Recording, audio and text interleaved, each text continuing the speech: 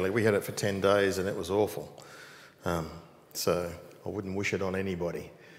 Many other people get it very mildly. They have it for 2 days. Pastor Charlie, Pastor Alvin, they had it last week and their wives got it. And Charlie, one of the pastors at Sunnybank, he had it and he said, you wouldn't know I had COVID except I tested positive. He had almost no symptoms. So he got a week off. That's nice, isn't it?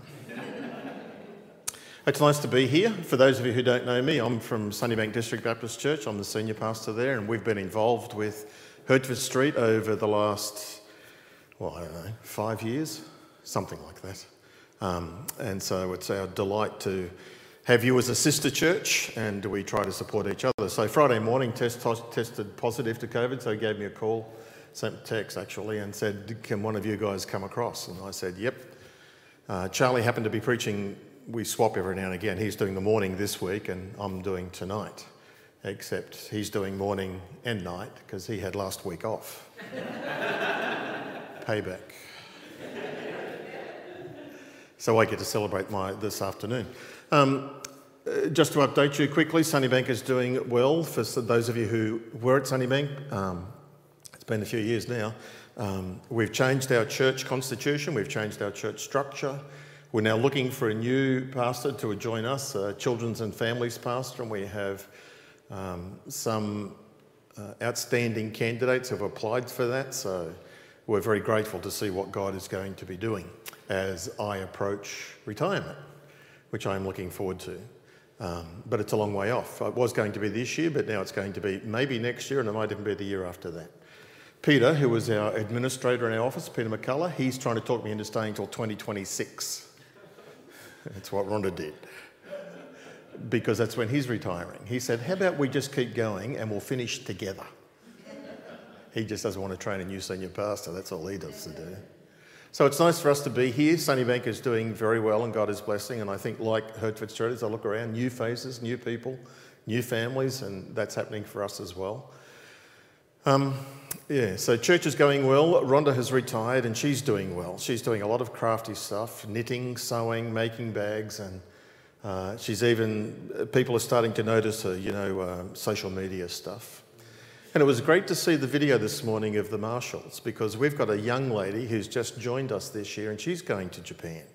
Hopes to go in about July, August. So I'm sure she knows of the Marshalls. Be good for them to connect in and because she's going with OMF as well, and she's a delightful girl. She's being interviewed this morning at Sunnybank. I was going to be doing that, but of course I'm here. So it's my pleasure to be with you. Josh I said, what are you working through? And he said, if you could do something on prayer, true disciples pray. So I tried doing that on Friday, and that didn't come together and I didn't feel comfortable about it, so I ditched that. And then I went with 1 John because we'd just started a series on 1 John, and I thought, I'll tell you what I told Sunnybank last week. And that didn't feel right and that didn't come together. So yesterday afternoon, I just thought I'll go back to this passage. This is a key passage for us this year because our theme is about connecting with God and connecting with one another, particularly in the midst of this COVID thing of reaching out and networking together. And then this passage, John has selected, the Holy Spirit's inspired, teaches us these 3 key truths. How do we serve Jesus? What does he require of us? Love him. And he wants us to follow him. So to serve him, love him, and follow him are the 3 key paragraphs out of this whole chapter. So we're going to try and work through the whole chapter and see how we go. Before I do that, can I pray? Pray with me, please. Thank you, Heavenly Father, that we can be together, and I pray that you would bless us and enable us to understand your truth through this part of your word, and that in understanding it, Lord, we might be committed to applying it and to obeying it. We ask and pray this in Jesus' name. And everybody said, this is new and different for me, so bear with me. What am I doing wrong? It's on. Do I just push the arrow?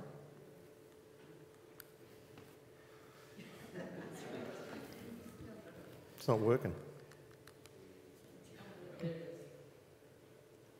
That was worth waiting for, wasn't it? Oh. Did you put it back? I want to go to the next one. This is going to be a long talk. Have you ever noticed that each gospel ends with a conversation recorded by Matthew? Not quite Mark, but I'll talk about that. Luke does and John does. That each gospel ends with a selected conversation. And when you think back over it, I mean, it's all directed by the Spirit of God who inspired the scriptures. Matthew picked, like, Jesus has risen from the dead, and then there is a thing about the Romans, and then there is a conversation. And the conversation Matthew ends his gospel with is the disciples have gone to Galilee, and it's the Great Commission. Go into all the world, make disciples, baptise them, teach them, I'm with you always. That's interesting. It's a key, significant conversation. Luke tells us a conversation on the very first Sunday, Resurrection Sunday, and it's the upper room conversation. There's a conversation of the two walking on the Emmaus Road and then them going back to Jerusalem and then Jesus appearing in the upper room, and that's what Jesus said then that Luke gives us. And it's similar. It's the mission. It's go into the world, wait in Jerusalem until power comes upon you, and then go and spread the gospel to all nations, that they can have forgiveness and so on. Mark ends at verse 8 in Mark chapter 6. It's really the women see Jesus, they run out from the tomb, they see the angels, they run out from the tomb and they don't tell anyone because they were afraid. That's how Mark ends. But then if you look in your Bible, you'll see that there's a shorter ending to Mark and there's a longer ending to Mark, because the early church knew that's not where the story ends. That's where Mark ends, but it's not where the story ends. And so now you've got John, who is the last remaining apostle. All of the other apostles have gone. They've died off, they've gone home to glory. This is probably getting later into the century, into the 70s, the 80s, probably not the 90s, that might be a bit too late, but let's say the 80s, around that period of time. And John has been telling these stories for decades. And as he looks back, from a human perspective, he says, what conversation will I end this gospel on? And the conversation is the one that Spencer read to us this morning, is about the conversation by the beach when the disciples went out fishing and didn't catch anything for the second time in their association with Jesus. And it's the conversation with Jesus and Peter on the beach and the lessons and implications of things for us that come from that. So this is John's selection, the Holy Spirit inspiring him. They're the two conversations that he picks. And he tells us, I want to go very quickly through the first 14 verses. I can imagine John, in telling these stories over time, repeating them over and over and over, that eventually you get to see, A, there's a pattern, but B, there are also some applications that come out of this story. This is not just a story about the disciples fishing and Jesus blessing them and catching fish and then them having breakfast together. It's not just about that. It's an illustration, it's a parable, there's a pattern. This is what it's like, and this is how we serve Jesus now. As A.W. Pink points out, he says, please note that Jesus is on the shore. He's not with the disciples. They're in the boat on the sea and they're working, trying to catch fish, and Jesus is at a distance and he's directing them, just like it is for us now. Jesus is in heaven, we're in the sea, we're in the world, we're working, and he is directing us, the church. I think that's a legitimate understanding of why John selected this thing. But there are some other things, and just to race through it very quickly, they decided to go fishing by themselves. They were directed by their own self. Pete says, I'm going fishing. It's always Peter doing something, isn't it? There's no sense of God directing them or leading them. It's not the wrong thing to do. It's a very practical, sensible thing to do, and they don't get rebuked or corrected for it. But because they did it themselves, the result was barrenness. They caught nothing. So too for us. If we try to serve the Lord in our own strength and our own will, then you'll find out you are fruitless. Jesus says, without me, you can do, and he meant it. We sort of fudge it a little bit, but he was serious. Without me, you can do nothing. Nothing of any spiritual significance. But then Jesus gives them a direction. Cast your net onto the other side, and they follow that. And when we follow his directions, there is fruitfulness. When we do what he wants us to do, results happen in his own time and in his own way. And then not only does they obey him, but he provides for them 153 fish.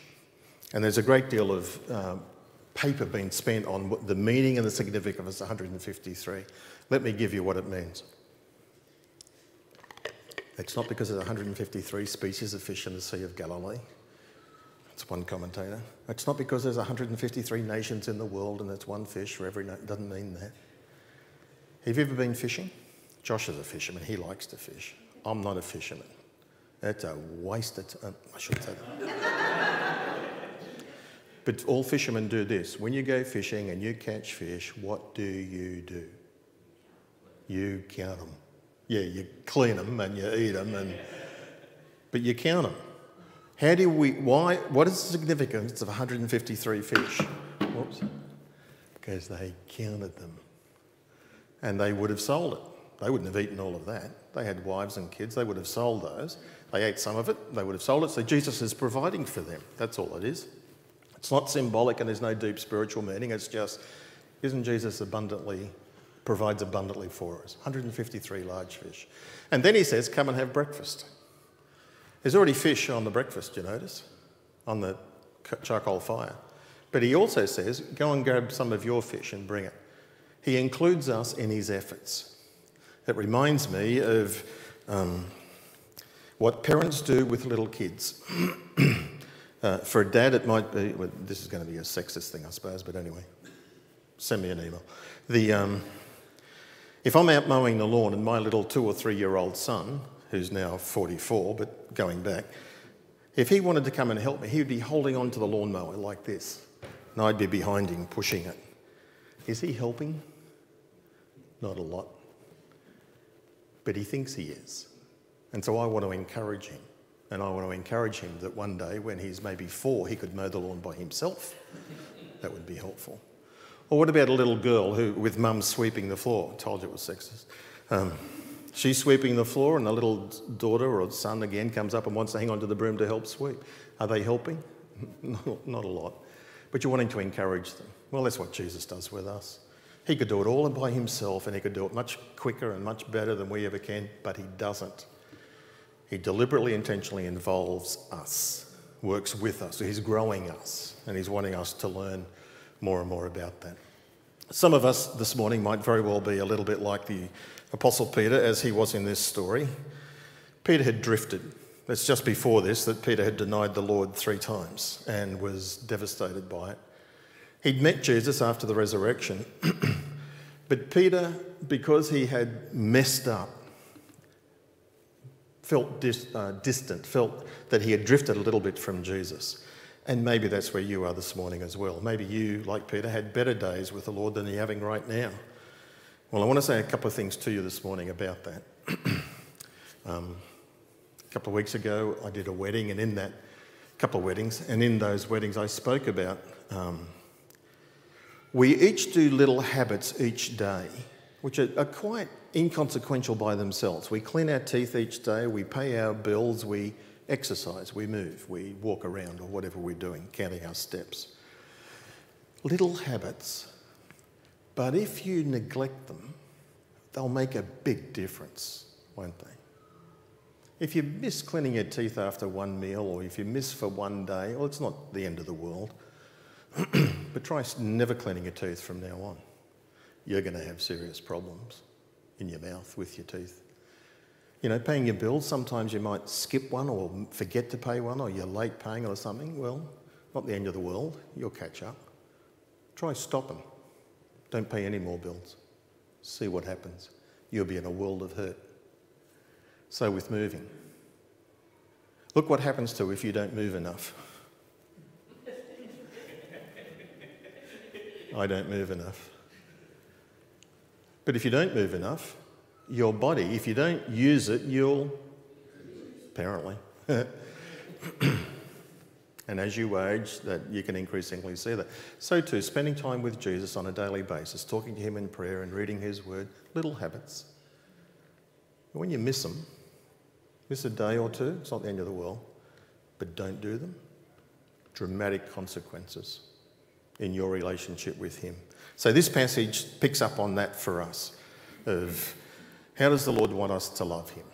Verses 15 to 17. This is the conversation now that Peter is having with, Jesus is having with Peter. It sounds like they're in a circle, they're having breakfast together, and it sounds like Peter leans across and has a conversation. But I don't think that's what happened. Because when you get down to verse 18, which we're not to yet, It's as they're walking along, Peter turns around and sees John following them. So they'd obviously moved. They're walking. Jesus and Peter are walking. And Jesus is having this private conversation with Peter, which is relevant for him but also for us. How does Jesus want us to love him? Well, he wants us to love him three ways. One, love him supremely. First of all, number one, Jesus wants me to love him more than I love my wife. Jesus wants my wife, Rhonda, to love him more than she loves me. He's number one. That's what he wants. That's what he requires. And he's pretty uncompromising about it. In this passage, he says, Peter, do you love me more than these? And I think I've done this with you before. When Jesus says these, what does he mean? Does he mean these things? Do you love me more than you love fishing and boats and nets? Your old way of life, your old career? Do you love me more than that? It's a good question for us. Do you love me more than people? Do you love me more than who's in this group that they were with? His brother is there, his business companions are there, James and John.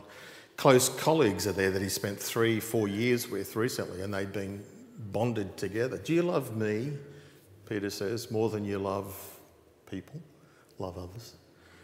Or thirdly, Peter, once you boasted that you loved me more than they loved me, that they might deny me and run away, but you never would. You once boasted that. Do you still boast that? Do you love me more than they love me? We're not really sure which one it is. Probably the third one is my best guess. But certainly in Luke chapter 14, Jesus lays it down. If you're going to be his disciple, you've got to love him before all others and serve him. Before mother, father, husband, wife, children. Any significant person in your life, Jesus is ahead of them. Verse 27, you've got to take up your cross each day. Deny yourself. Not do your thing, do his thing. And even potentially renounce all of your possessions.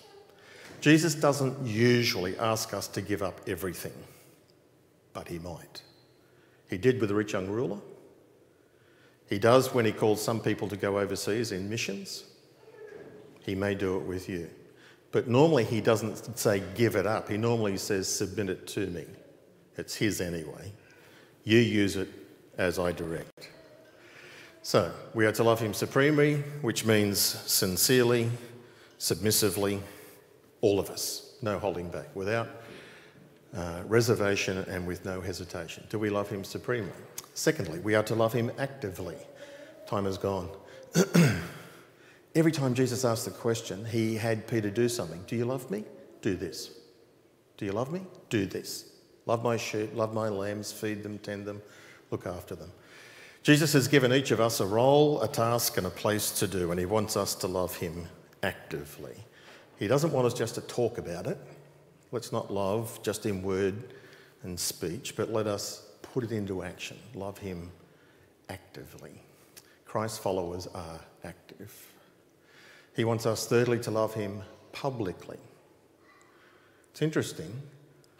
Every time Jesus asks him, he says, Lord, you know that I love you. And the third time he says, Lord, you know everything.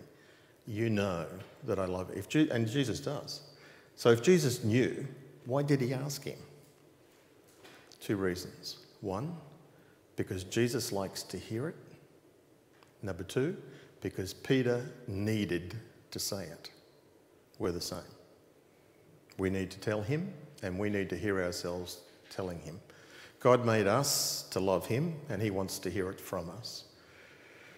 I've been married almost 46 years. In July, it'll be 46. Spencer's birthday is the 5th of January. My wedding anniversary is the 17th of July, just so you know.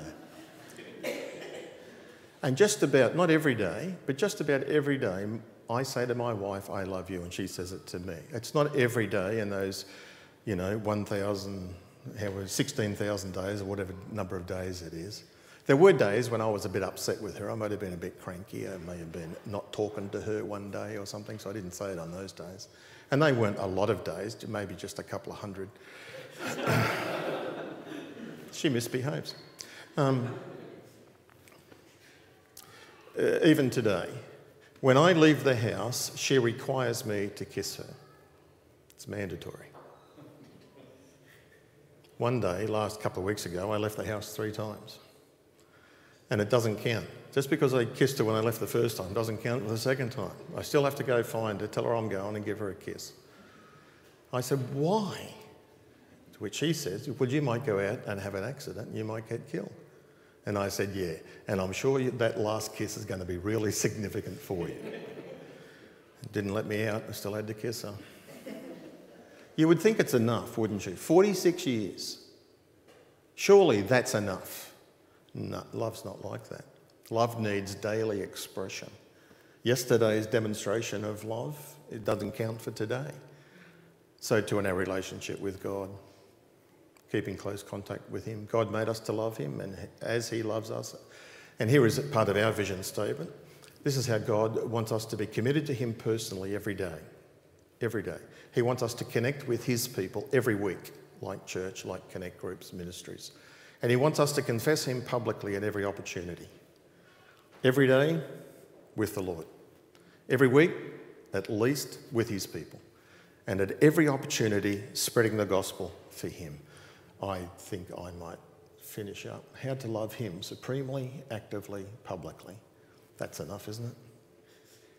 I mean, I could go on for another 20 minutes, but it's Mother's Day, and there are cupcakes waiting. Follow him. Here, 30 seconds. Follow him regardless of your past, like Peter. Not telling you that. Follow him regardless of the cost. Follow him regardless of what others do. How to follow him?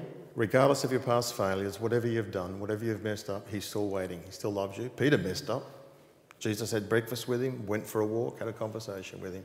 He's reaching out to you. Regardless of the cost, it's going to cost Peter his life, and regardless of whether others do. I love that bit, because as Peter's walking along, he turns around and sees John following him. Jesus has just said to Peter, follow me. And what about him? Jesus says, none of your business. What I'm going to do with him is between him and me. You follow me. So too for us. We follow Jesus regardless of what others do. And God wants us to do exactly that. How about we do that? Let's pray. Heavenly Father, we acknowledge that you are a good, good God. You've been very good and very gracious to us. Lord, we want to know you more. We want to love you more. And Lord, we want to serve you in any way that we can with all that we have. Help us, Lord, to be committed to you every day, to connect with your people every week, and to confess you to others at every opportunity. Help us, Lord, to serve you as you direct, to love you as you deserve, and to follow you as you require. We pray in the name of Jesus. Amen. Thanks, Barry. Let's all stand and give God the glory and sing, Yet not I, but through Christ in me.